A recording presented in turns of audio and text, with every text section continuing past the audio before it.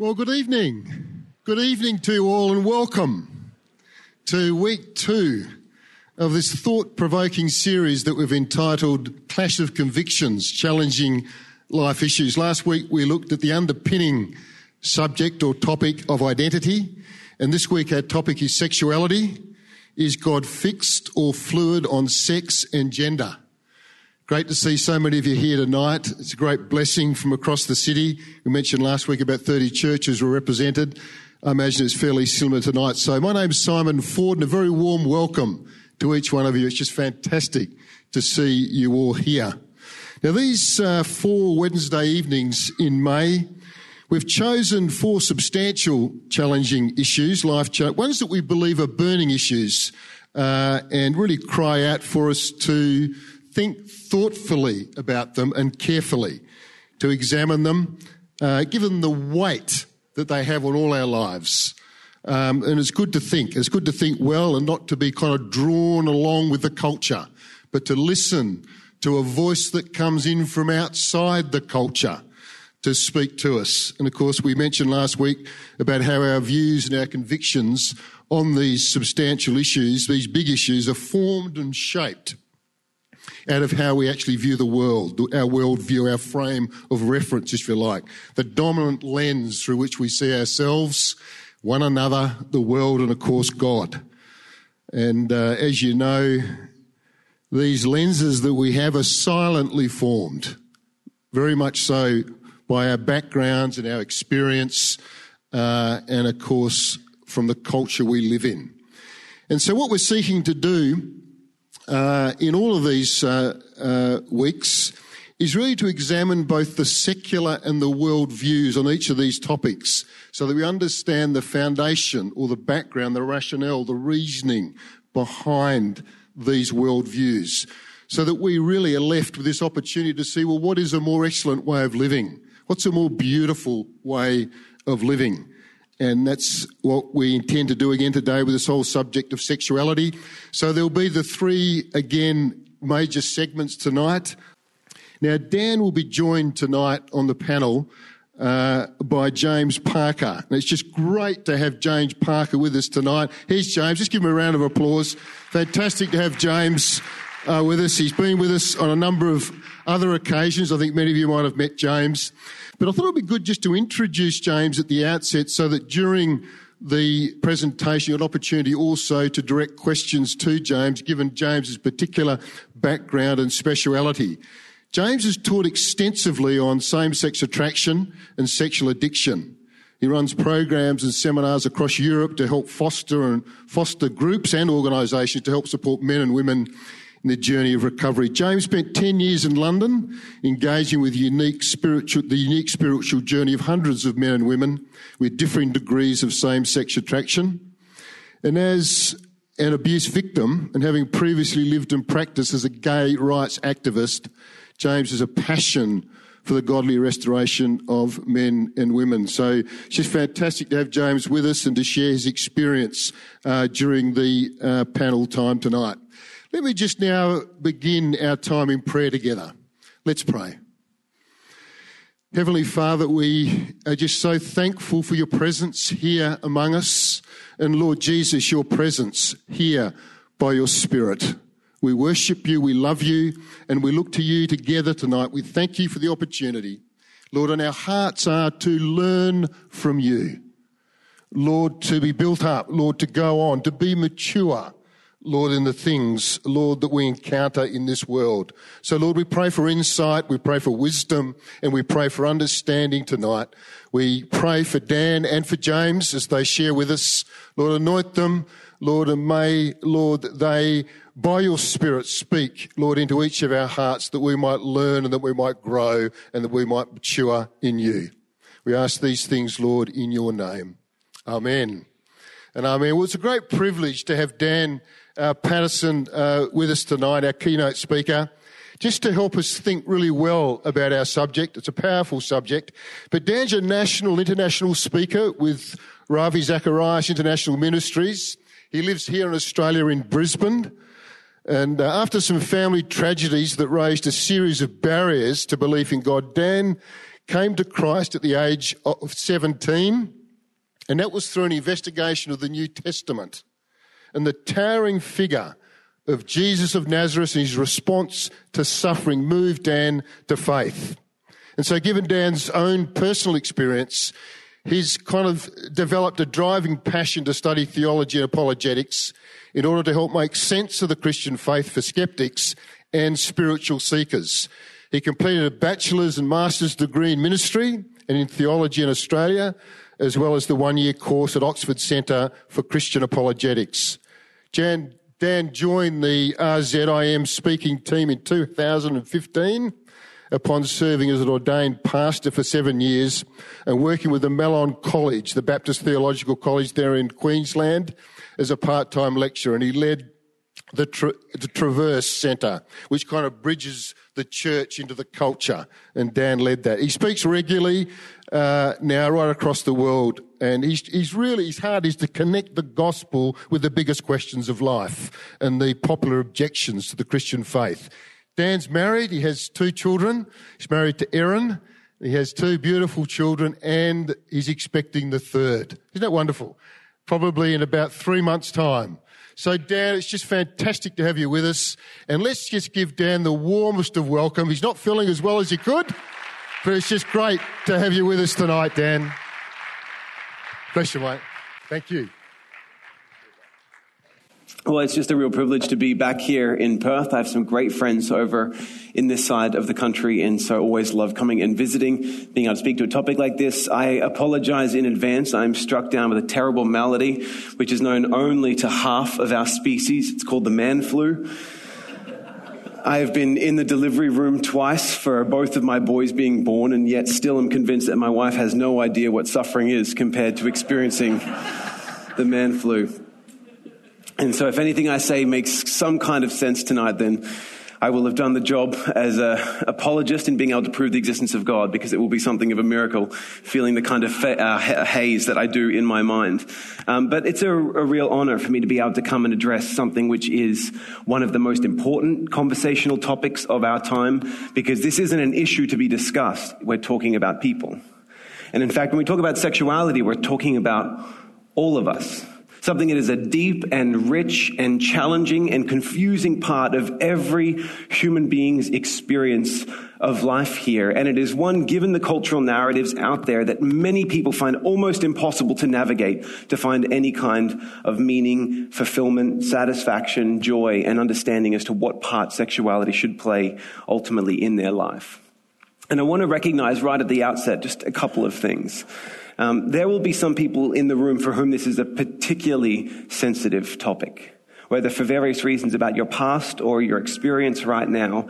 This is going to be something that touches really close to home. And so I want to be as sensitive as I can tonight in speaking to this broader conversation, both from secular and Christian perspectives, and just be aware that those hurts, those concerns, those fears that you might have could be there. I'm not blind to them. And so please, I hope you will experience this tonight as a safe space where you can come with everything that you are and feel like you're loved, valued, welcome, and ultimately being heard as well in the Q&A and conversations afterwards.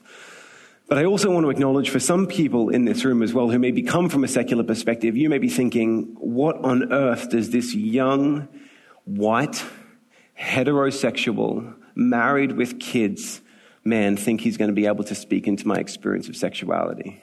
There is, for me, very little cultural credibility that comes given my own background and experience. And I want to recognize that up front as well. You may think I've got nothing meaningful to share. And to be honest, from my own experience, I don't think I have a whole lot to bring to the table. But I do have a lot of friends that I listen to very carefully.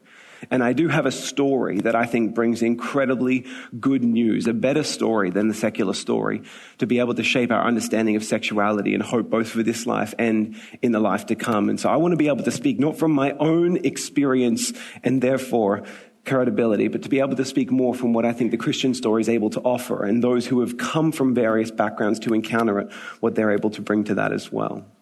So I hope I can speak helpfully. You can be the judge of this. It was Alistair MacIntyre, the Catholic theologian, who I think said something very profound in his book, After Virtue. He said, "You cannot answer the question, how then shall we live, until you answer the prior question of which story do I find myself a part? You cannot answer the question, how then shall we live, until you first answer the prior question, of which story do I find myself a part? And right now in Western culture, we're bombarded really with a choice between two major stories. A story that has shaped much of the heritage and the formation of Western civilization, the Judeo-Christian story that would come through us with the Bible. And then the secular story, which has developed really since the Enlightenment kind of period onwards. A new way of making sense of life's deepest questions, only in this secular story, rather than referencing them to God. Instead, there is no God in the secular worldview.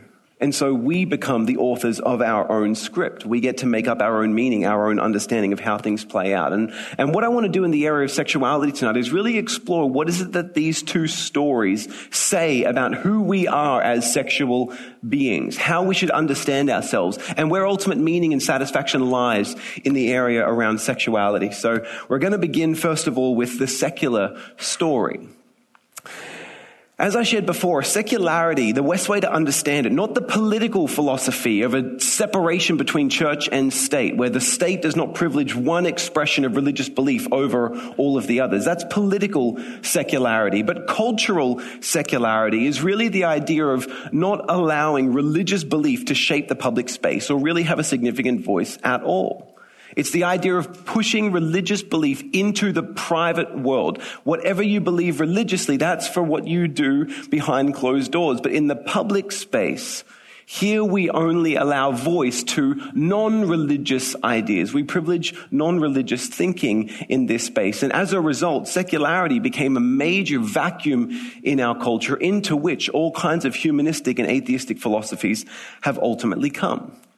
It was the great call of the Enlightenment era thinkers, many who call themselves brights, this idea of uncoupling our cultural experience, our understanding of life from this Christian story of our heritage and of our past.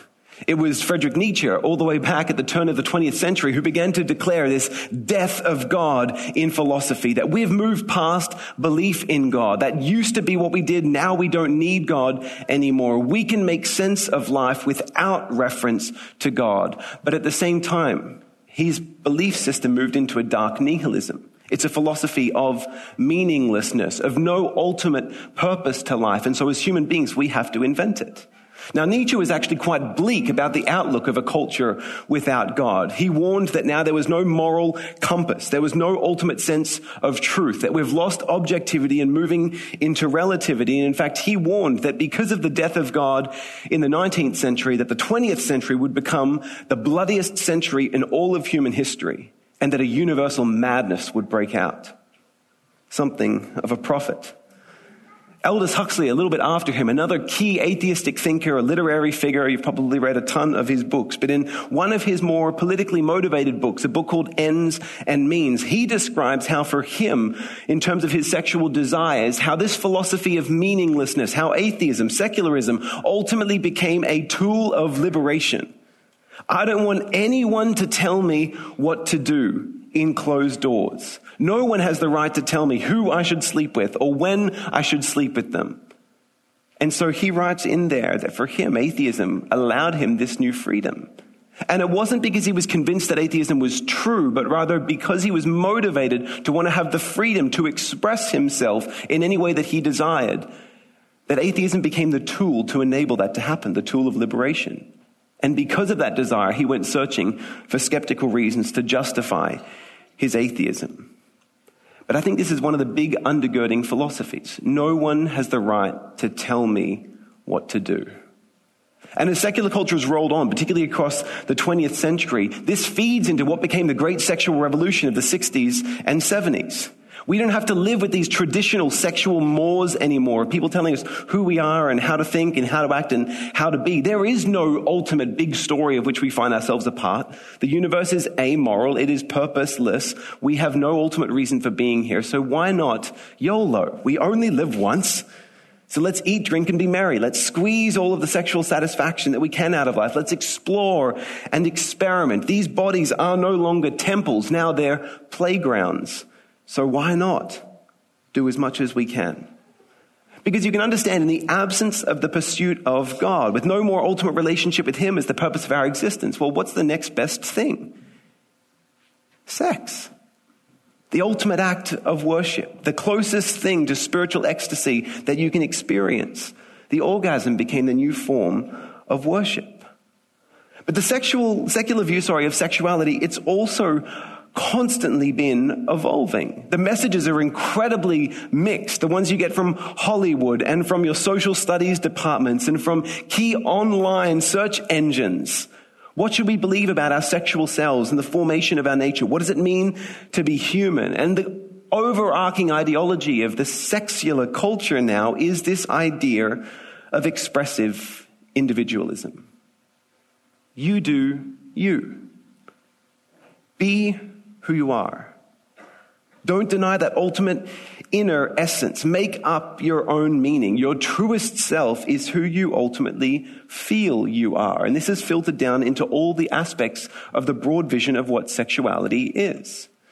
If you were to Google nowadays, what is sexuality? Something akin to this will come up in various formats. And it breaks down the human experience of who we are into various aspects. Things like our biological sex. The sex that you were assigned at birth, the thing that you were born with, determined ultimately by your genetic coding, by your primary and secondary sexual characteristics, biological sex, male or female. But then there is also gender identity. This is who you feel you are, irrespective of what your body says that you are. Your body is just a biological machine, and the truest self is who you feel yourself to be on the inside. And so whether that's male, whether that's female, or whether that's some non-binary option, many of the 72 categories in between and counting that Facebook now allowed you to have. In fact, now they have even shifted that to be create one of your own meaning. You get to decide who you are. Your identity is ultimately self-determined from what you feel. Then there is this idea of sexual orientation. Who is it that you are romantically interested in, that you're sexually aroused by, that you're drawn towards for meaningful relationship? And then there's gender expression. How is it that you reveal yourself to the outside world, wrapped up in things like how you dress, how you speak, how you act, the kind of activities that you get involved in, but how is it that you relate to the outside world? And these are heavily stereotyped by various cultural views. And this would be the baseline kind of narrative on how secular culture would now talk about sexuality, that there are these various aspects to who we are, but the ultimate way that you can be meaningfully fulfilled is by being true to who you feel that you are. That it's incredibly dangerous to go against those deep feelings because sexuality is the core, perhaps the most powerful force of who we are in sexual culture in determining our identity. You are what you feel. And one of the interesting developments of this perspective is the relatively low view that it has of the body. As we said before, as being something of a temple, now simply to a playground.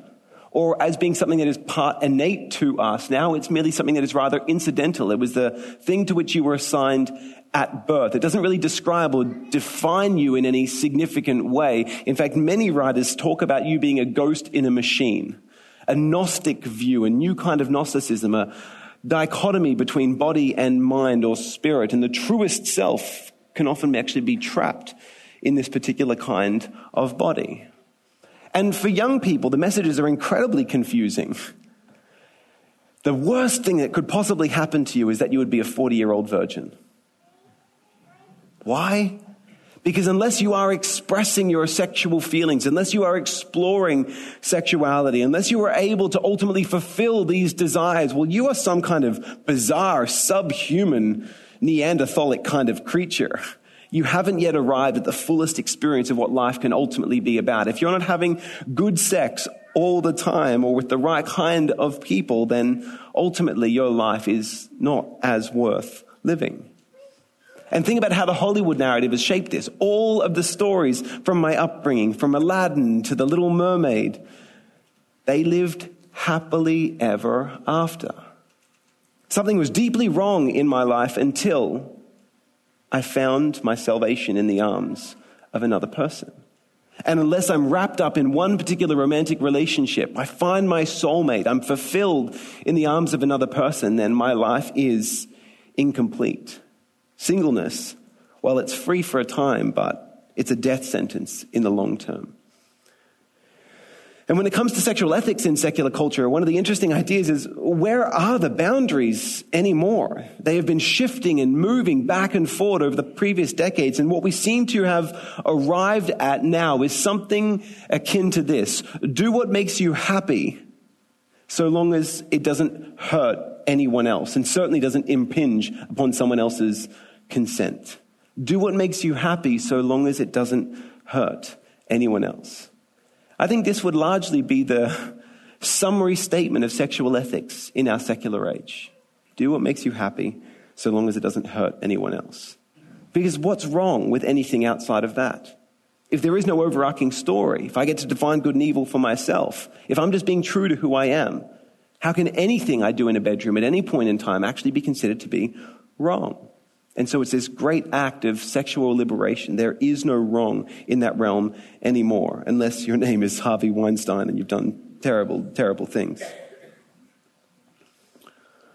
That's our secular understanding. What about the Christian story? How is it the Christian story is understood by our secular culture? Because to many seculars, as they look in, as they understand there's these do's and there's these don'ts in the Christian story, well, it seems to be really repressive. And in fact, it seems to create all kinds of harm by telling people that they're doing things wrong and perhaps creating these guilt complexes, or telling people that there is something in who they are that is not right, that is creating this incredible deep pain. And as a result, the Christian story is something to be opposed. It's deeply harmful, and we hear this all the time. Some of my good friends that are same-sex attracted and yet follow Jesus are constantly assailed on social media and in public protests that what they're doing is contributing to the harm of young people who are wrestling with sexuality in these confusing times and are deeply finding that there aren't meaningful answers. But I don't think it's the Christian story that's doing harm. I think it's the secular story crashing against the Christian story that's doing harm. Because if the secular story tells you that the only way you can be meaningfully fulfilled is by living out all of your sexual desires, by being true to all of your internal feelings, and then you come across a story that says actually true fulfillment is found in degrees of self-restraint, well then I understand why that sounds really difficult or disorienting. But what if you were to step fully into the Christian story, not beginning with secular roots and then looking at Christian sexual ethics, but understanding the entire reason why sex and marriage were given by a good God in the first place?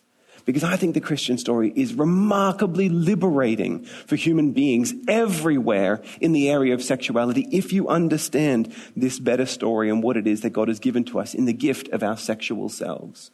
And so what I want to do tonight is just explore from beginning to end, Genesis to Revelation, a walk through the Bible on what it says on sex and gender. And this will be headlines only. But my suspicion is it will challenge seculars and Christians alike in what God says in these areas. And that it ultimately is incredibly good news. And that it's not just good news to some, but that it's good news to all. And it's good news in every area of life precisely because of who God ultimately is and what it is that he's promised for us. So let me begin with the first scene in the biblical story, which is this idea that we have been created for good. If you were to go back and read Genesis, this is not some rule book that tells you how you must live. It's a story that begins, has middle, and ultimately a new beginning rather than an ending. And in the first book of the Bible, in the book of Genesis, it describes God's creation of human beings. It says that God, an eternally existing communion of Father, Son, and Spirit, one being three persons, just like almost one marriage and two persons, a husband and a wife. But this eternally existing union desires to be able to expand that circle of love and so creates the entire cosmos. In the beginning, God created the heavens and the earth. And God forms and shapes the raw materials of creation, ultimately cultivating a place that would be suitable for human life. And then it says that in Genesis 1:26 and 27, that God creates humanity to bear his image. And it says he created man, male and female. He created them. that men and women both bear the image of God, incredible dignity, value, and worth, but that we were created as embodied creatures, not as a ghost in a machine, but as a psychosomatic whole, that humanity has always been an embodied creature, male or female. And when it comes to sex, the Bible is not prudish at all. In fact, it uses incredibly positive language when it speaks about God's design of human beings, both as having rational capacities, as having creative desires, as having moral center, but also as being sexual creatures. We were created male and female, biologically complementary, psychologically desiring, with these deep sexual hungers that were wrapped up in who we are. It's not like God made Adam and Eve the way that he did and then went off to make a sandwich in heaven and came back and found them doing something that he didn't think that they would do. Whoa, what are you doing? No. Rather, that initial coming together was something that was officiated by God, the first wedding, God bringing Eve down the aisle to Adam. And there is Adam sings over her, speaking about God knitting them together. Therefore, a man shall leave his father and mother, be united to his wife, and the two shall become one flesh. The first human marriage. And in the Bible story, from creation onwards, marriage and sex are imbued with an incredibly important purpose. It was C.S. Lewis in Mere Christianity who spoke about determining ethics. How is it that we understand whether something is right or wrong? And in there, he uses this analogy where he says that there are 3 questions that we always need to ask ourselves when it comes to understanding ethics. He said, and we'll use the analogy of nautical ships, a captain going out in a boat on the water. He said, the first question the captain needs to ask is, how do I keep this boat from sinking? Individual ethics. What do I need to do to not shipwreck my own life, to ultimately self-destruct? In other words, do what makes you happy. He said the second question that we need to ask has to do with how do we keep from bumping into other ships? We're not alone out there on the water. There's an entire human community out there in ships. So this idea of social ethics, do what makes you happy so long as it doesn't hurt anyone else. This would be the secular kind of reduction. But what C.S. Lewis says, if we only to stay with those 2 questions, we ignore the most fundamental question of all. The same question Alistair McIntyre was hinting at the beginning. Question number 3. What am I doing out here in the water in the first place? Is there a purpose for my existence? Is there an ultimate destination to which I'm meant to be navigating, some way that I can tell whether any deviation from that particular design is actually taking me away from rather than towards that intended goal? Now, if the secular story is true and there is no God, then absolutely do what makes you happy so long as it doesn't hurt anyone else. The logic is impeccable. And there may be secular reasons to do certain things in relationship based on social science, and fine. But for the most part, I think secular people, starting from their story, are just being logical in their thinking. But if the Christian story is true and there is a heavenly Father who designed us as his earthly kids, if he loves us and put a moral grain into the universe, if he gives us a purpose for our existence, then that actually shapes how we think about the morality of anything, especially when it comes to sex and marriage, to sexual ethics as a whole. What is God's ultimate purpose for sex and marriage? And across the pattern of the Bible, it actually reveals a number of things that marriage and sex are designed to do.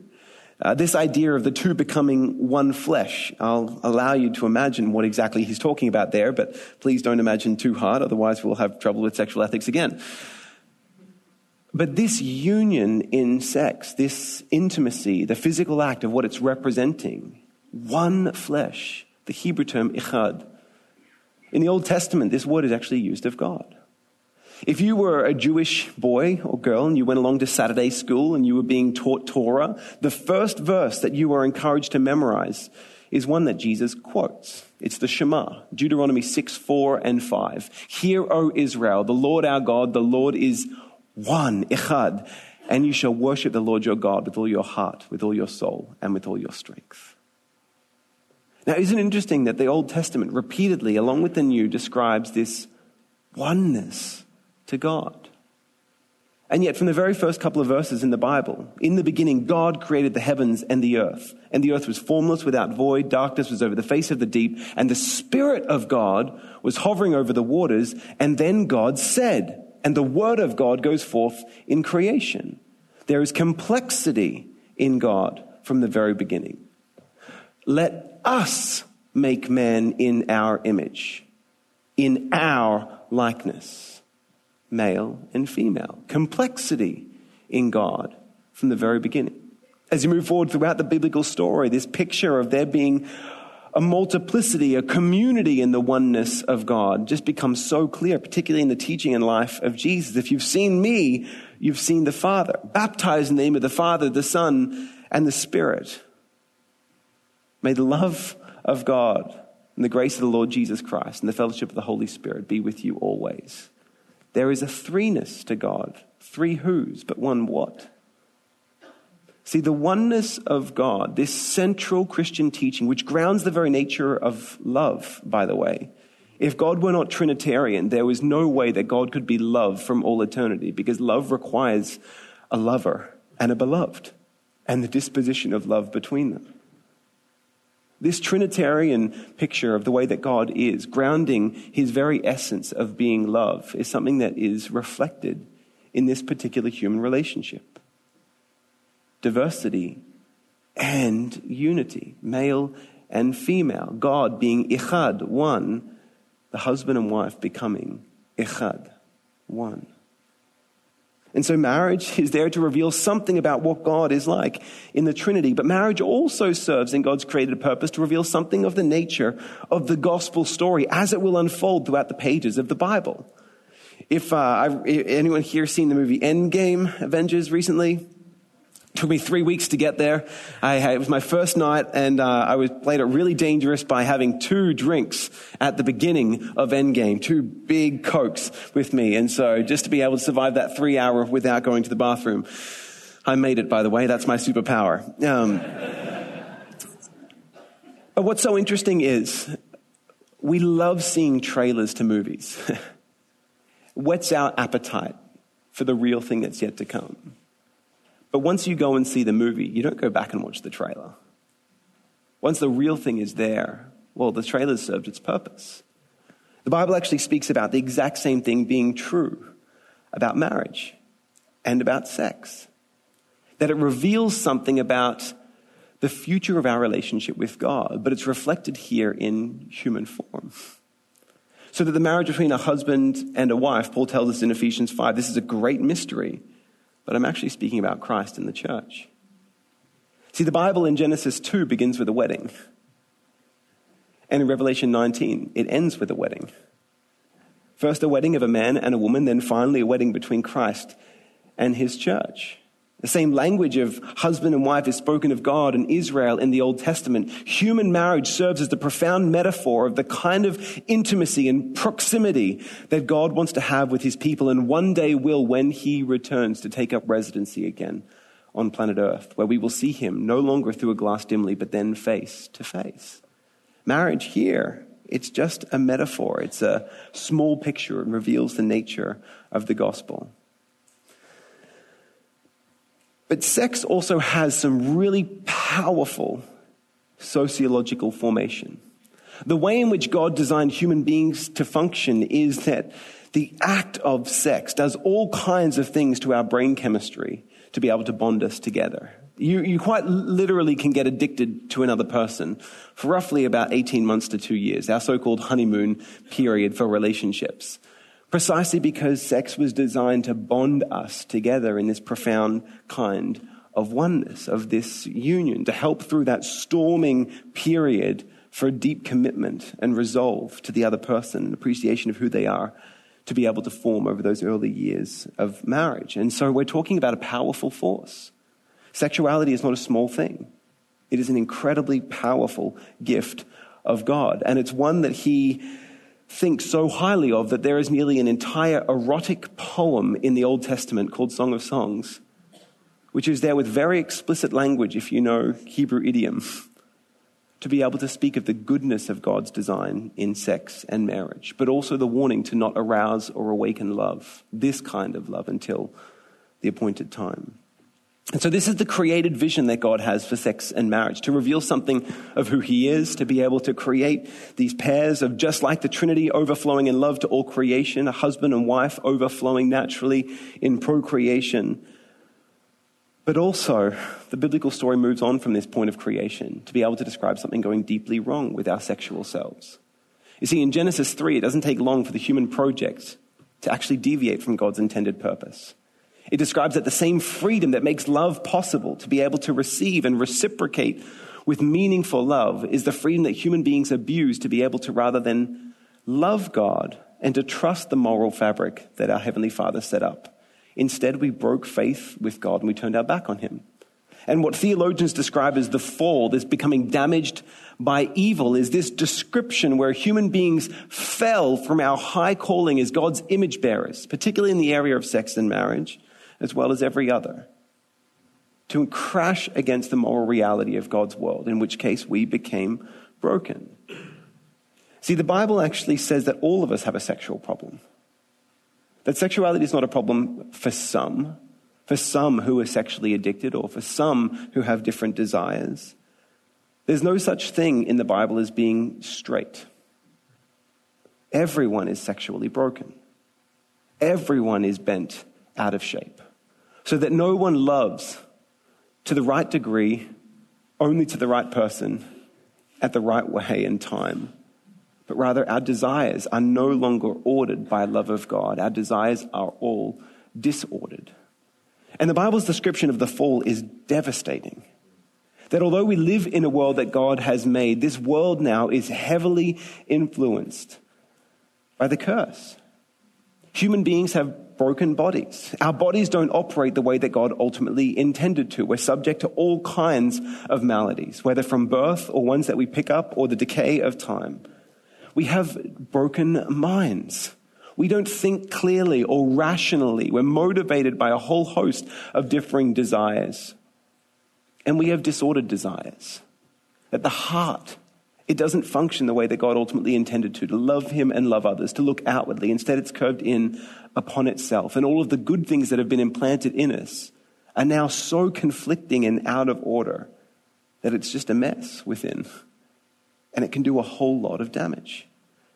And the Bible describes that when we turn our back on God, in Romans 1 it says that rather than worshiping the Creator, instead we just looked down a little bit further to get caught up onto something that we shouldn't, to place the created thing into that ultimate place of God. And so we began to worship all kinds of other human pursuits, power, success, fame, money, and sex. So that the good thing, sex, that God originally created has now become a God thing, an idol, as we try and satisfy the deepest hungers that we have for a relationship with God with some cheap substitute. Our longings for intimacy and meaning and satisfaction, which were only meant to be found in our Creator, and now we're trying to find them in the bedroom, and that it's just not working. Everyone in thought, word, or in deed has a sexual history. That is not something that God is excited about because it's leading us into captivity, into harm. It's not helping us fulfill who we're intended to be. And because God is a loving Heavenly Father, because he wants to lead us into freedom, to be able to become the people he always intended to be, to enjoy the fullness of life as it was created for, he wants to lead us out of this slavery to sexual idolatry. And this is the description in the biblical story where ultimately God becomes one of us. God himself becomes human. And the biblical story, we have this picture of Jesus coming to restore us for better. And what is fascinating about Jesus is the way that Jesus does not ignore sexuality. Sex and sexuality, sexual feelings, sexual past and history, sexual abuse. These are not things that are denied by God.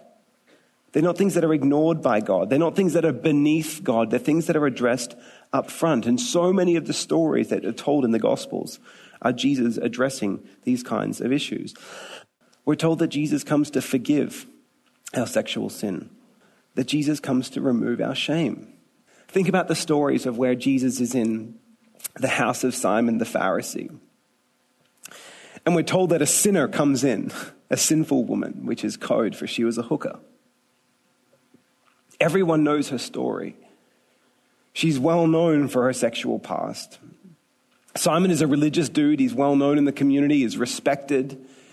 He's got Jesus, this traveling rabbi, coming to his house, and yet Jesus walks in, sits down, and she bursts through the doors, having heard of the teaching of Jesus, the forgiveness that he brings, the love of God that he came to represent, the freedom that he offers, the restoration of a life to God. And it says that she comes and breaks down at his feet. And with her tears and with her hair, she washes his feet. And there's a beautiful image of Jesus helping these religious zealots and leaders who had lost understanding of the kindness and the grace and the love of God and wanting to lead people out of all kinds of slavery, to being able to restore her to the love of God, restore her to a relationship with him, restore her to her intended purpose, and the gratitude that flows from her new experience of God's love and the change that he's bringing in her life. She's been released from shame, and Jesus won't let anyone throw it back upon her. He makes her an emblem of grace. Or think about the woman caught in adultery. John chapter 8. There's a story where there is, I'm guessing, a man and a woman caught in the act of adultery. I couldn't imagine being caught in the act of adultery. It must be an incredibly disorienting thing. But the religious leaders, again, showing their hand, they bring the woman to Jesus, as is part of the evilness of their culture. The man doesn't seem to be questioned at all, but the woman is brought to Jesus and dragged before him. And they try to trap him. What should be done? Should we cast judgment on this lady, Jesus? Should we pick up stones and stone her? And Jesus doesn't pay them any attention. He just keeps on doing what he does. And they keep pushing him on the point until he says, "He who is without sin, let him cast the first stone." And the text says that from the oldest to the youngest, one by one, they all leave. The oldest are far more aware of their failure in this area, in thought, in word, and in deed. Jesus seems to know everything about everyone. They're probably terrified that if they pick up a stone, he'll unmask them in front of everyone. "I saw what you did. I saw what you thought. You're no better than this woman. You're all sexually broken. You're all sexually bent." And yet what is interesting is the only sinless one there, the only person with the right to cast a stone, Jesus, he doesn't. Instead, what does he do? "Does no one condemn you?" "No one, sir." "Then neither do I condemn you. But go and sin no more." Jesus recognizes that everyone's sexually broken, and yet he invites her to leave that behind, to not be defined by her past. It may describe an aspect of who she was, but that doesn't describe who she is in relationship to God and his future for her. Jesus invites her into grace to experience him removing her shame. You see, your sexual story, it doesn't have to define who you are, nor does it disqualify you from the love and the grace of God that is freely offered to everyone who believes in Jesus. Because what Jesus offers us is something far deeper than an identity that's based purely on our sexual feelings or our sexual expression. It's an identity that's rooted in the Christian story. It's an identity that's rooted in our Creator and ultimately in the cross that Jesus was willing to bear. Who defines your value? Who defines your identity? Are you going to let someone else's words or even the own fickle feelings that we have that change and morph with time define your value? Or will you let your Creator's intended purpose for who you are define your value? That you are made in his image, an inalienable value, an inalienable source of identity, uniqueness, beauty. And ultimately our value is based upon what someone is willing to pay for us. And in the Christian story, God was willing to pay with blood. Your value is determined by the cross of Jesus Christ. You are so known by God as I am in all of my sexual sins. And God loves me even on my worst day. He loves me so much to the skies that he was willing to shed his own blood to purchase my forgiveness, my freedom, and my eternal life. And that's the good news of the Christian story. Our sexual heights and our sexual lows, they do not define who we are. Our Creator and our cross have that right. And Jesus also in his life, he expresses how you can experience a full human life without ever being married or having sex. The existence of Jesus of Nazareth is this anomaly that shatters the sexual story of our secular friends. If you think you can only be truly human if you fulfill all of your sexual desires, be true to your inner self and all of those longings, well, then Jesus seemed to live a pretty remarkable life. And he never married, and he never had sex. See, marriage has an incredibly high value in the Christian story, but so too does singleness. Because although marriage may show or best describe the shape of the gospel in the sense of God being married to a people, it seems to me that singleness shows the sufficiency of the gospel. That a relationship with God is richly satisfying. It's enough. You don't have to be married or have sex to live a fully human, satisfying, meaningful, joy-filled life. And so Jesus smashes the idol of sex and marriage in our Hollywood culture. And then Jesus turns to the church, this fourth scene in the biblical story, where he sends us together to heal the world from sexual brokenness. To be able to carry this forgiveness that came through him, through the cross and his resurrection. To live out our new identity, which isn't based upon our sexual feelings, but is rooted in our Creator and his cross. And to show what it looks like to be a different kind of spiritual family. In Mark 10, a rich young ruler comes up to Jesus and he says, "Good teacher, what must I do to have eternal life?" Jesus says, "Well, keep the commandments." He says, "I've done that." He's confident, this guy. Foolish, but confident. And Jesus says, "Well, then one thing you lack. Sell everything that you have. Give it to the poor, if you would be perfect, and then come and follow me." And says that rich man went away sad because he loved his money. See, God was a means to an end for him to be rich.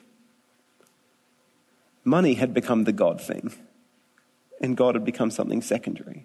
And here is God inviting him to have God, the ultimate end, and instead he chooses money. Now, Jesus goes on here to what is a very challenging message to us in the West. And he says it's really hard for the rich to enter into the kingdom of heaven. And then Peter turns to him and says, "Lord, but we've given up everything to follow you." In fact, the text says that Peter began to say, "Lord, we've given up everything to follow you." It's though Jesus breaks in at this point. And here's what Jesus says. He says, "No one who gives up anything to follow me, whether mother, brothers, husband, wife, children, will fail to receive in this life 100 times that which they give up, with side order of persecutions." It's part of the package deal. Jesus might have worked for Telstra or something like that. But then he says, "And then in the life to come, reap eternal life." You see, Jesus makes a number of assumptions in this passage. Jesus assumes that following him will cost you something. It will mean saying no to a whole host of things. In fact, elsewhere he describes it as taking up a cross to follow him. That sometimes it's going to feel like following Jesus will kill you. It's killing you. It's denying something that seems really real to you in that moment. But Jesus says that it's in losing your life here that you truly find it. And he assumes that the kind of things that we're saying no to, the hardest things, are actually in the relational sphere. Mothers, brothers, husbands, wife, children. That's where we tend to tap real meaning in life. But Jesus also promises then that whatever you give up in this life, in that kind of sphere, then coming to follow him, you should receive 100-fold whatever you give up. And this is a profound challenge to the Christian church. Because Jesus is essentially saying that some people are going to have to give up a heck of a lot to follow him. This has been true with some of my Muslim friends that have become Christians. Had to give up their family, run fleeing for their lives from Turkey, from Iran, giving up everything that they were to come and follow Jesus. Who's going to be their family now? Who's going to be their community now? Whose table are they going to eat dinner at? Where will they celebrate Christmas and Easter? And it's also profoundly true of many of my single friends. Some who have come out of backgrounds of being gay, but many who just live life, whether single, divorced, or widowed. How are we a family to them?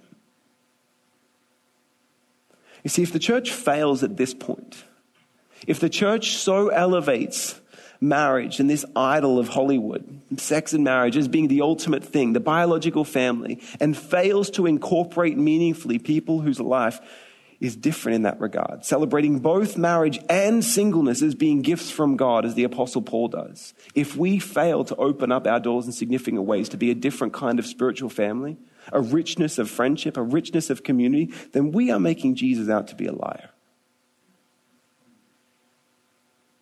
And those of my friends who are in these positions, who are staring down 40 or 50 years of perhaps remaining single and being faithful to Jesus and his sexual ethic, of his call not to heterosexuality but to holiness, of honoring his design of sex and marriage.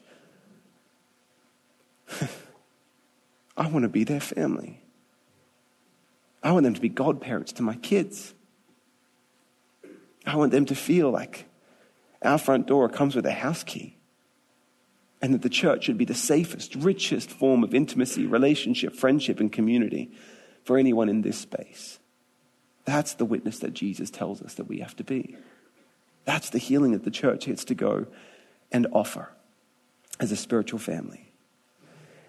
And then perhaps the most interesting scene of the Bible in this whole area of sex and marriage, the one thing that really pops the bubble of us making too much of it, comes in the book of Revelation. Because in Revelation 19, 20, 21, and 22, the last few chapters of the Bible, it describes the return of Jesus and the marriage of God to his people. And here, the purpose of sex and marriage is done. Jesus, when he describes the resurrection, the Sadducees are trying to catch him out. There's this woman who's married to a guy. He dies, and then she marries his brother, and he dies, and then she marries his brother, and he dies. This goes all the way down the list of 7 brothers. At one point, someone should question what being married to this wife is doing, but nonetheless, Jesus at the resurrection, whose wife will she be? And Jesus says, you are in error, for you neither know God nor the Scriptures. Because at the resurrection, people will neither be married nor given in marriage, but will become like the angels. Marriage has a very particular, timely purpose. Till death do we part. And as much as we may be caught up in the romantic idea of we'll be reunited in eternity, that is true, but reunited in a deeper way, as with the rest of our human family, and ultimately with God. Our sexual passions are powerful, but they're ultimately compasses that point to something deeper. That sexual longing, sexual passions are a hunger that is ultimately meant to be met in our face-to-face union with God. You know, there are a lot of things that will kill you in this life. Not eating, that'll kill you. Not sleeping will kill you. That's a need. Shelter, a need. Clothing, a need. Medical attention, it's definitely a need. I've never heard of one single case of a person dying for lack of sex. It's a different kind of hunger. It's something that's God's pushed there to help us understand the depths to which he desires us. You are loved by God fiercely. God desires to know you and be known by you fiercely. You are destined, if you trust in Jesus, to have a depth of relationship with God that you cannot even imagine, to be known to the depths and loved to the skies, fully known and fully loved. That's what you're destined for. And at the height of sexual desire, you're only getting a small taste of the fierceness of God's passion for us. It's an incredible picture. In the world to come, where Jesus returns to set everything right, to exile evil, remove the curse. This is the ultimate promise that we have, that marriage and sex in a human way, they're simply eclipsed at the new creation by something better. The time of the trailer is over. The movie release is here. So now we get to celebrate and settle in for the ride. See, I think there's something so incredibly healthy about the Christian story on sexuality. There's a high view of marriage, a high view of singleness, a beautiful view of sexual passions. But it says that as moral agents, we actually get to discipline our desires. We get to bring them into a greater order of a love for God and a love for our fellow neighbor. To actually live within the bounds of their intended purpose. To be able to fulfill that pattern of revealing God and his gospel. To be able to help the human project and serve the common good. And that whether you are married and having sex, or whether you're not married and therefore not having sex, that both of those are fully human, fantastic ways of living with God and living with God's people and living incredibly useful lives. It says a lot of good things about our sexuality, but it doesn't make our sexuality ultimate in defining our identity. And where all of us experience sexual confusion, pain, and brokenness, it offers an incredible pattern and an ultimate hope that whatever we struggle with here, we can both find forgiveness, a removal of the shame, a community of help to be able to live in the freedom that God designs for us, but also an ultimate future. That whatever has been defining us in the past, it doesn't define our future. And it certainly doesn't disqualify us from God's future. And I find those to be good words of hope and a far better story than anything our secular culture can offer us. I hope you found that helpful. God bless you.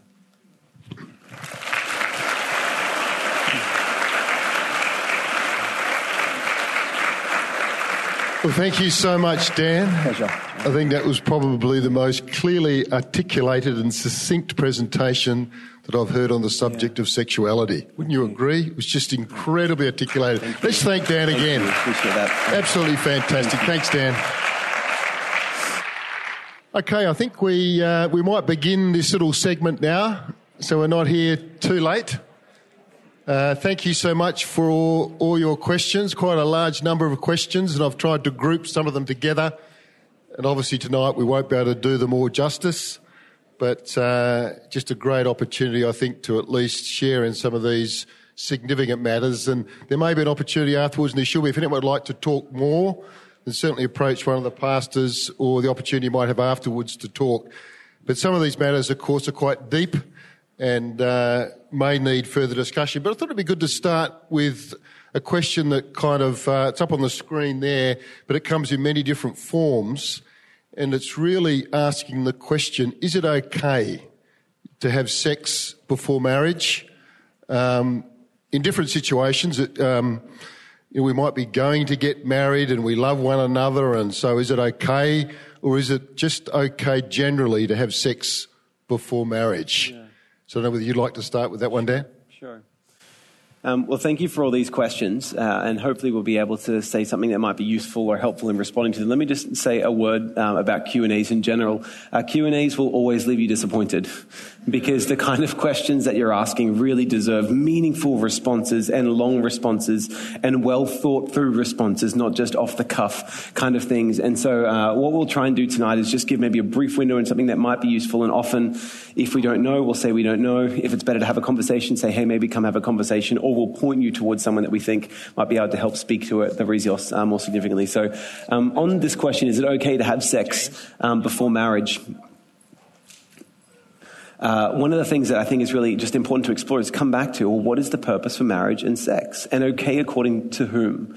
So if our desire is to be able to want to live within God's story and to be able to please our Heavenly Father and to be able to live within the moral grain, the design that He gives for sex and marriage, then sex is meant to be the symbol of the covenant of marriage. It's meant to be an intimacy that's enjoyed within the protection and the commitment of that covenant. And so before actually making that commitment to promising before God and before everyone else that you've made that decision together, then this sex isn't serving the purpose for which it's ultimately intended to do in bonding and representing the intimacy of that marriage. And so I would say from sort of a sexual ethics perspective within the Christian story, the answer is no. This would be considered to be a deviation from God's design or a misuse of the great gift of sex. And irrespective of the feelings at the time between the two people, the desire is ultimately that it would represent the kind of covenant that's already been made.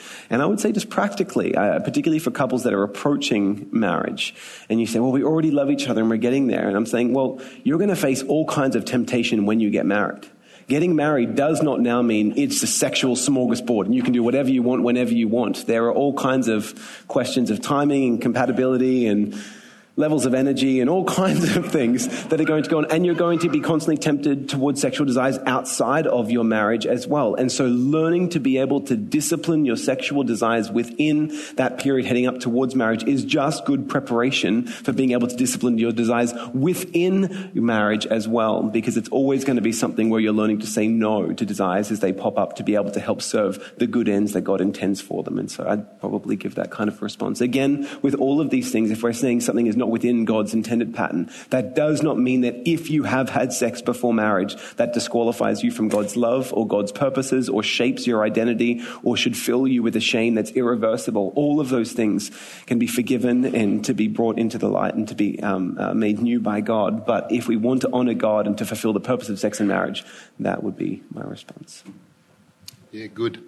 James, do you want to make any comment on that? Dan, thank you so much. I would just say, again, if you're looking for a one-word answer, the answer is no, but because God has a bigger yes. Yes.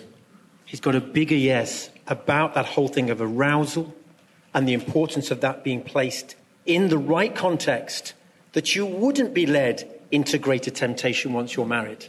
Because you know what it means to be absolutely committed, heart, mind, body and soul, in marriage to your spouse. So it's no, but because God's got a bigger yes, don't forget that. Yeah. Another question too, just related to that, is around when is it sin?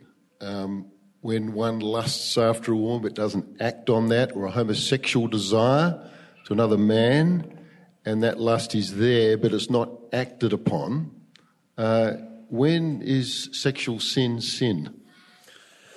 Yeah, it's an interesting question, actually. And to be honest, I'm not sure of the usefulness of the question. Sometimes the way in which we ask questions is completely understandable, and it's natural to ask questions or phrase them in that way. But as to whether it's the right question ultimately to be asking, let me just play this out for a second. My general thoughts in approaching this would be we have disordered desires, and we live in a radically sexualized culture that unless you are physically blind or walk around with your eyes closed, you cannot help but be bombarded by sexually explicit images in one way or another, whether billboards or TV ads or shopping malls or something like shopping centres. Sorry, we're in Australia. And so this is a very real question, but at the same time, I think the better way to say is that what can I do to be able to guard myself and continually bring myself before God? And the whole pattern of, Job in the Old Testament, making this covenant with his eyes that I will not look upon another woman. Or Jesus speaking about even to lust after a person. They're speaking here about shaping our desires and shaping our longings in such a way that we want to live with sexual integrity, and that we're just constantly coming to God realizing that there's 1,000 ways we will be falling short, and that there shouldn't be any desire to entertain or to move on with thinking or images or anything like that. And so maybe the more helpful answer is just, what can I do to promote sexual integrity when it comes to my desiring kind of life? And I think there's this beautiful picture in what happens in the book of Song of Solomon, the Old Testament, where it's this delighting in another person, but as soon as that delight begins to move over into a point of arousal before the aspect of where they're married, there's this continual refrain of do not arouse or awaken love before the appointed time. And where I think even perhaps in, let's say, a boyfriend and girlfriend being together, I'm often asked the question, well, where's the line? How far is too far? When do we start doing sexual sin? I tend to think, well, the line probably is actually different for everyone depending on how your sexual feelings ultimately operate. That's different physically for every person. But I would tend to say as soon as you're moving from affection to arousal, that's usually going to be a good indicator that you're stepping off a cliff into dangerous territory. And so whatever boundaries you need to, I was about to say the word erect, whatever boundaries you need to put up to be able to guard yourself from moving into that, from affection to arousal, or from just an appreciation into a point where this is starting to trigger different thoughts. Whatever you can do to foster that, I just think is the right course of action to foster sexual integrity. Recognizing that every single day we come before God and say, forgive us our sins. just as we forgive those who have sinned against us. And that's just a continual pattern of our life in coming back and trying to move towards sexual integrity. Yeah, no, that's great, Dan. Dan, I wonder how do you help someone, this is probably a good question to start with James, how do you help someone who comes to you and says, look, they're struggling with their sexual identity, they feel like they're homosexual and they've got homosexual desires. How do you walk with them? How do you kind of deal with that kind of thing? Particularly, say, if a loved one, you had to go to a loved one and say, look, I think I'm actually homosexual. How would you deal with any loved one? I mean, that's the bottom line in the midst of this.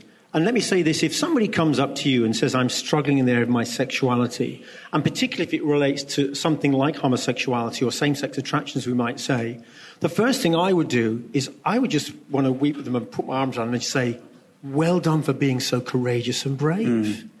Because let me tell you, as I know from first-hand experience, having lived the gay lifestyle and having come out to my parents and school and other things, it is a hellish journey to get to that place, to actually say to somebody, I'm struggling in this area. Now, some people have written questions about their struggles. And I want to say to you, even if your question isn't answered tonight, I want to say to you, well done. Well done for being so courageous to put pen to paper or finger to keyboard and say, this is my struggle. And God's interested in that struggle very much. But how would you deal with a loved one in that area? Well, the fact they're a loved one is you love them. You love them. And the one thing you do is it's really helpful them to understand that actually your life isn't perfect too. Because, I know this certainly, and I see this with many people who struggle with sexuality, sexual identity, sexual addiction, or their past abuse, whatever, they say, but I've shared with somebody and that I just feel there's this wall. There's no sense of reciprocity with them as well. To try and reciprocate the sense in which, well, I'm not perfect either. And I think, as Dan has very clearly said tonight, every person's sexuality is in some way broken. Now, there's some of you, you've got it a lot more together than others. And I'll tell you this from having run a number of programs with sex addiction. Some of my guys who are same-sex attracted, or some of the women who are same-sex attracted, their lives are a lot more together than some of the others who are other-sex attracted, or what we might call straight heterosexual. So this isn't about heterosexual or homosexual. This is about the fact, as Dan has clearly said, I hope tonight, that we are broken, and therefore we all need a loving ears to listen to us. We need loving arms when we're ready for them to hold us. We need a loving heart that's going to be committed to us, and a heart that's willing to also be vulnerable and to say, come on, I'll journey with you. And if we can't find out I've got no answers, we'll find out the answers together. But I'm here for you. And God's love hasn't changed for you. That's the bottom line. Yeah. And James, there's a number of questions around the reason for these urges, these homosexual urges, same-sex attraction. Is that choice? Is that genetics? What's the reason for it? Is it brokenness? Look, I mean, and again, Dan's laid the ground for me to answer this question in a little bit tonight in the limited time we have together. The secular society would say one thing, but then the church has got a number of answers these days, which is probably a reason why there's a number of from different congregations who are here tonight. And all I can do is in some way talk out of what it's like to walk with Christians and non-Christians in this area. The first thing I can say is this, and I quite deliberately put on my black T-shirt tonight. I wish this said changing rather than changed. Because nobody's totally arrived. I'm not totally arrived. Still a sinner, just like every one of you here. But as I follow Christ, I should be changing. And all I know is this, is having been a man who was 100% same-sex attracted, and over a number of years on a crazy journey, but come to a place of beginning to experience other sex attraction or finding women attractive, which I was told was impossible, shocked me to the core. Now, I know hundreds of other people like that. Many of their testimonies are on the changedmovement.com website. And I'm not being paid to advertise that, by the way. But many of the other stories on this website and others like it, twoprisms.com, which is a website created here in Australia for Aussies stories that are similar to this, they're not talking about gay to straight. They're talking about lost to found. Lost to found. But I'd say this to you, if it's genetic, there are still a lot of people out there who are same-sex attracted, and their genetics are changing from being homosexual to not being homosexual. So there's a question mark there for a start. The gay gene has never been found, and yet it's very clear if they came here in 200 years' time, they would find dead cells from Dan Patterson, James Parker, and Simon Ford on this stage, because we have the technology to do that, but we haven't got the technology yet to find the gay gene. What is some of the roots of this? Again, my experience and experience of many, many others, many professionals, is that if we understand our environment and are willing to look at it, we can often find telltale signs as to why we're attracted towards the people we're attracted to. So I know a number of perfectly heterosexual guys, and they go, wow, look at him, he's just like such a guy.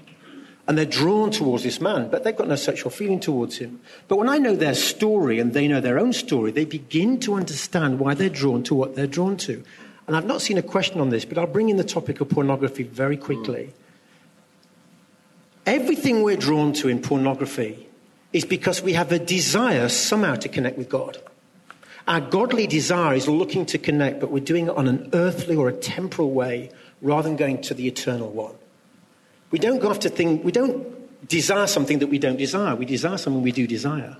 So when a man finds another man attractive, there's something about him that's going, oh, maybe I wish I had that, or I wish I could connect deeply with him.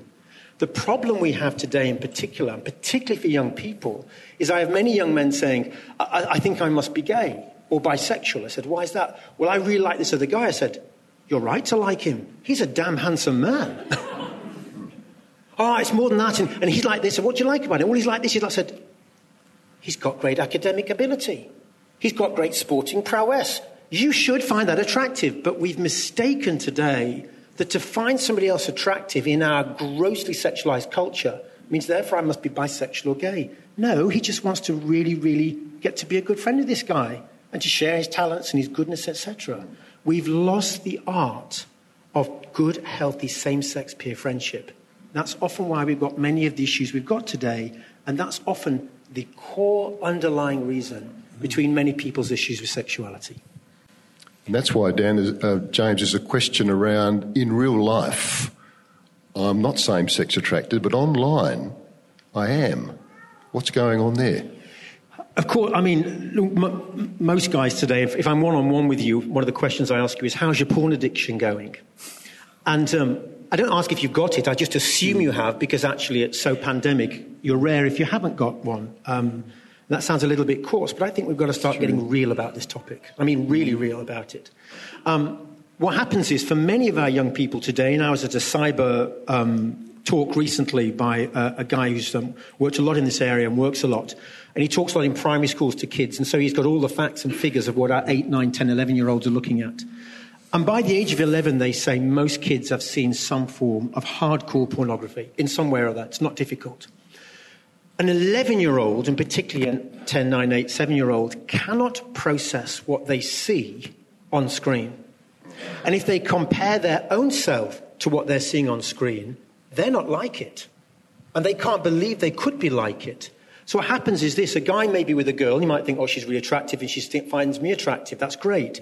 But when he's on his own, his mind, his synaptic trenches, his shaping, if you like, his neuroplasticity has been plasticinized. I just made that word up. But you know what I mean? It's been shaped in such a way that years previously he never quite saw himself as being man enough, because he's not like what he's seen on porn. And it still lingers there within him. So I'm with a woman, she likes me and I like her and I feel good enough. But when I go back to the porn, I still don't believe I'm like the guys I'm looking at online.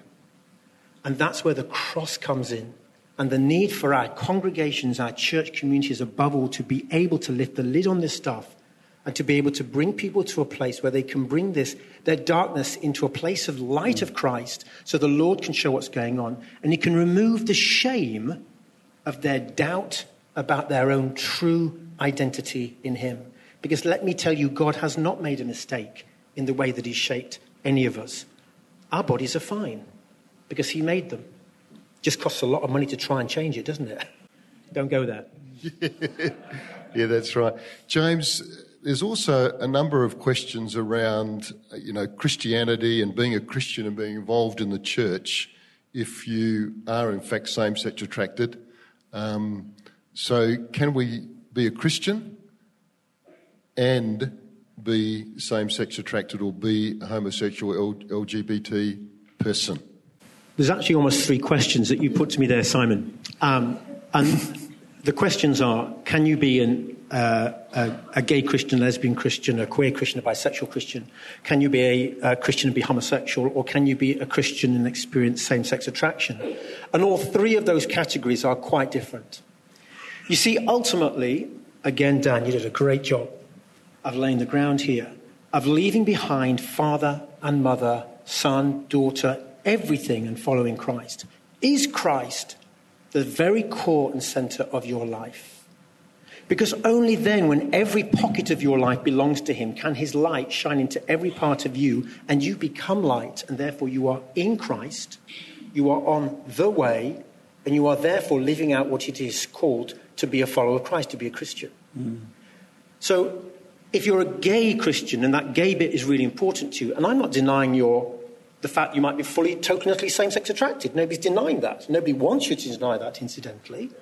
But if the gay bit is more important to you than the Christian bit, you are not fully following Christ.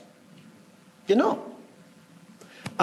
That's true of other people who put another word before Christian. Either you are in Christ, you cannot serve 2 masters, or not.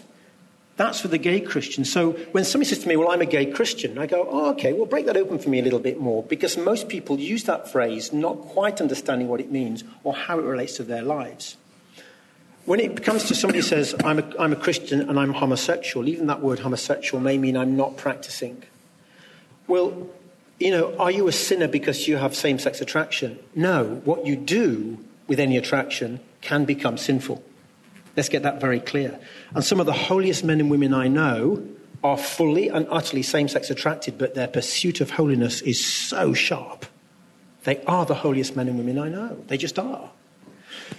Then there comes the part of what many, particularly young people today, but many in our congregation struggle with, is they have some form of same-sex attraction. They're drawn to their own kind. Well, as long as being centered in Christ is the essence of what your identity is, everything else is secondary. As long as you're making sure he's the center, he will shine his light into your darkness at the appropriate time, in the appropriate way, when he chooses to do that. Everything else is up to him, really. And that's where our focus should be. Christ first in all things. So what would you say to someone then, James, who said, look, I'm a Christian and I'm following the Lord, but I want to continue with my gay lifestyle? I would say, again, this all comes back to the heart and the shape of the heart. Permit me just for 1 minute to share a little bit of my own story. So I came to Christ in the midst of a committed gay relationship.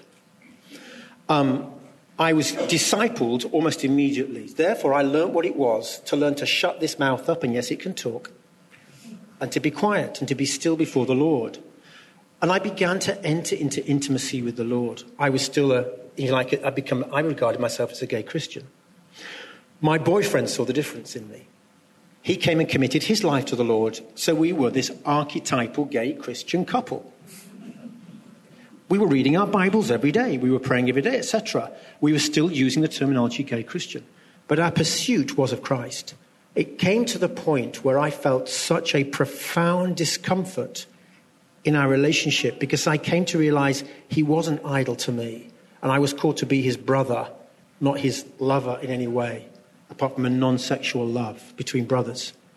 And I came to a point of finishing that relationship. Only then did I realize that actually I must first and foremost be a Christian who, yes, was still totally same-sex attracted. So we have to be very gentle with people's lives and where they're at.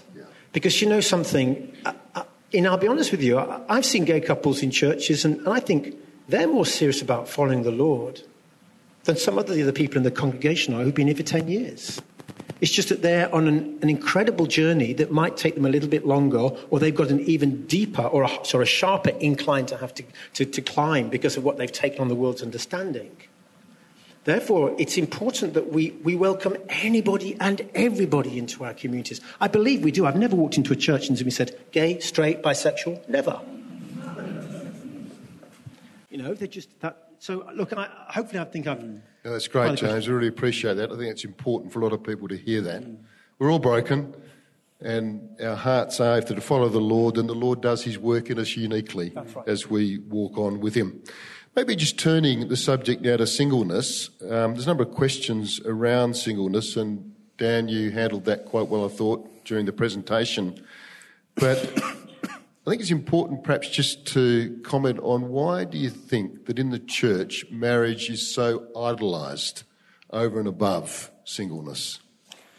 Yeah, it's a great question. It's probably one that's rooted in all kinds of histories, and I'm probably not qualified enough. A lot of it traces back to the Protestant Reformation. The marriage had been seen to be actually a secular endeavour for a long time within the Roman Catholic Church throughout sort of the 1,000-year period between 500 CE or AD and 1500. But sort of the Protestant Reformation kicked off this rediscovery of the idea of people involved and the collapsing of this worldly and divine things into each other, that we are embodied creatures, that God's design for us is embodied, that work is imbued with significance, that marriage and family are imbued with significance. And so guys like Martin Luther, marrying a runaway nun as a reforming ex-Catholic priest. And so it just started this new view where marriage actually was held up to be almost sacramental now within the Protestant movement as being something that was incredibly prized. I think moving then through the Victorian era where it was understood that the biological family is seen to be sort of the stable building blocks of any meaningful society. And so if you have healthy marriages and healthy kids, that tends to produce healthy society and working units and these sorts of things.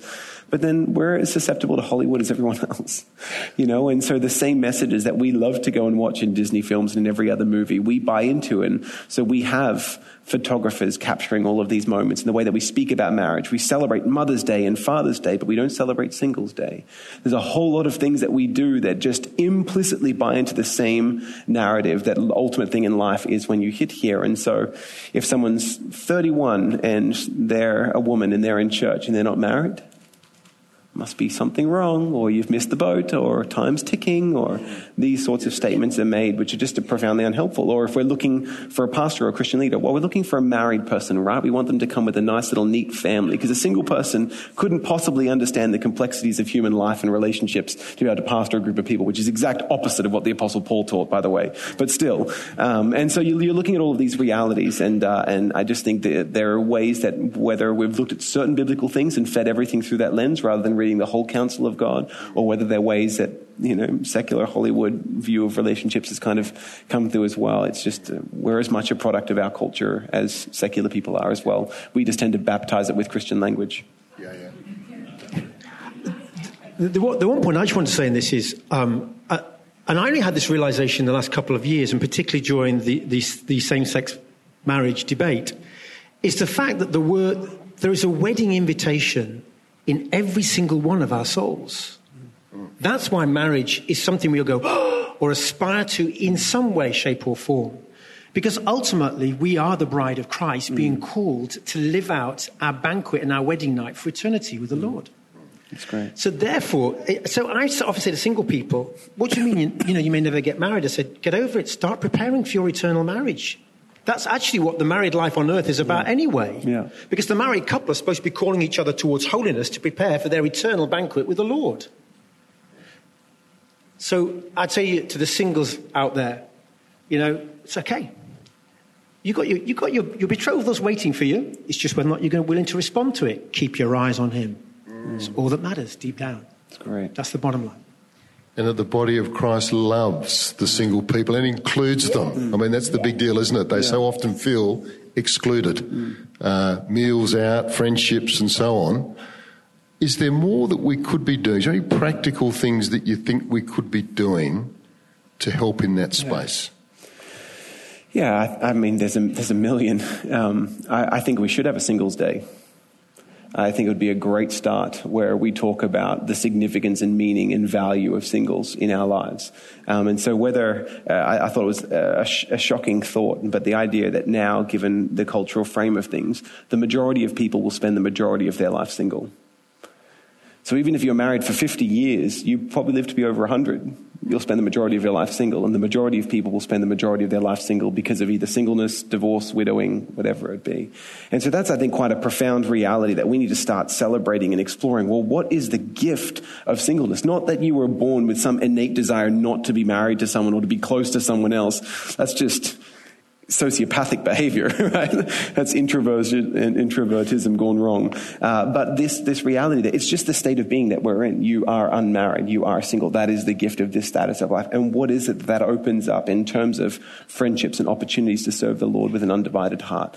And so I think that would be a great start. And one of my friends, Sam Aubrey, just said to me, Dan, who is around your dinner table regularly who is not like you? So not who do you once a year, as like a pity meal, oh, your life is pretty terrible, come have a meal with our family, but who is part of your family by virtue of that? So how is it that for them, an invitation into your family comes with a house key and a standing invitation to be at the dinner table, and you make space for them regularly? And so for my wife and I, that's been a couple of people who were in a very different stage of life, in a very different way of life, that they're just our good friends, and we've made commitments to try and do that. For both of our boys, we have godparents who are single. And probably will be for the rest of their life for varied reasons. And so we've wanted to say we want them to be a significant voice and part of our family by including them in that way, to be praying for our boys and relating to them well. And so, they're just a few practical ways that I think are there, but I would be wanting to actually be teaching into this on a regular basis. There's nearly a relationship series in most churches every year, and singleness tends to be, or singles ministries tend to be, how do we get ready for our marriage to our human spouse? When I just think actually exploring what does it mean to be human, the value, what can we do in this particular status of being, how is it that we prepare for our eternal marriage? I just think this is something we need to talk more about in a positive frame to help balance out where that imbalance has been. Yeah. What do you think about a singles day? Yep. Go for it? Yes. It was a great idea. What about a singles year? Make it every year. I'm single. I know it's thought by many of the young adults in the church that there's this kind of lusting for marriage, and they see that, young people lusting to get married early. And there's a question here around how do we deal with that in the church? How do we kind of put the brakes on it, if you like, and say, look, don't just have that single desire, but think a bit differently and da-da-da-da. How do we do that more practically in the church? Yeah. I think when the Apostle Paul's talking about eldership, there's this great line where he says, anyone who desires to be an overseer, he desires a noble task, but an overseer must be da-da-da-da-da-da-da-da-da-da-da, and goes on with a bunch of descriptive realities of where that person should be in life. And I think marriage, we should think about it in the same way. If young people are counseling young people, it's a disaster. It's the blind leading the blind. And I speak as someone who has, done that sort of thing for a long time. But I just think the church is such a gift because you have a community of people of various generations. And the gift of the wisdom of the old is just to learn to ask really good questions. And it can only often happen in the context of meaningful relationship. You've got to have that rapport there, but to ask really good questions. And so as you can imagine, doing youth and young adults ministry, always get asked, how do I know when I'm ready? How do I know when I'm ready? And I say, look, I think there's probably a coalescence of three things. When you feel like you can sacrificially live for your spouse and not for yourself. When your desire for marriage is not so that you can fulfill a particular sexual hunger that you have, but that you can help that person become who God intends them to be and sacrificially do that. That's a good indicator. Where you're in a position in life where you're not living in mum and dad's house and eating from their fridge. When you're able to separate from the mother and the father and cleave to your spouse, just your practical state in life where that enables for that to kind of happen. And when all the wisest people look on and say yes to this relationship as well as to your readiness, that's when I think is the kind of coalescence of being able to do that. And so for how do you put the brakes on, I would just start asking these sorts of questions of younger people and of the nature of the relationships that they have. How well are you able to see it and to know it and to do that kind of a thing? One of the things that we practiced with young couples in our church was developing actually sort of relationship covenants. So we would get the couple that started dating to go away and to write a list of not just what will we not do, what do we promise not to do, but actually to write out positively, what do we promise to do to help get ourselves to a place where we could feel like we could do this. And so the frame of learning to be able to build virtue, life preparedness, to think through various aspects that they're going to need to work on in their own character or stuff, so that they're able to make those sorts of meaningful commitments. And that way people are aware. They give it to us as the young adults pastors, one of their friends as well as their parents. And so there's like a full sense of people being aware of what are the things that you're committing, and we can just ask, how's that going? And we want to really celebrate and help you guys along this journey. It just meant that there was a greater sense of openness and of us being involved in the relationships. Then it all happens there, and they come and said, will you marry us? And I'm like, I don't even know where you guys are at. So we're going to have a whole bunch of conversations before I answer that question. And so I think getting the broader community involved is a big thing on that. And for some, they were 20 and 19 and they were ready. And they weren't rich, but they could make it. And they were ready. For others, they were 30 and they were ready, And so just exploring, what does it look like when you're in that kind of a place? I don't think there's a blanket age or level there, but the people are feeding and saying, we think God's in this. I think community involvement's the big one, isn't it? Not just on your own. Yeah. Well, thank you so much, Dan and James. So appreciated your involvement in the panel. Isn't it just wonderful? These guys are a great blessing to us, and the way they've answered those questions, let's give them a thank. You're welcome. Yeah. You'd be great. Thanks, James. Thanks, mate. Thanks,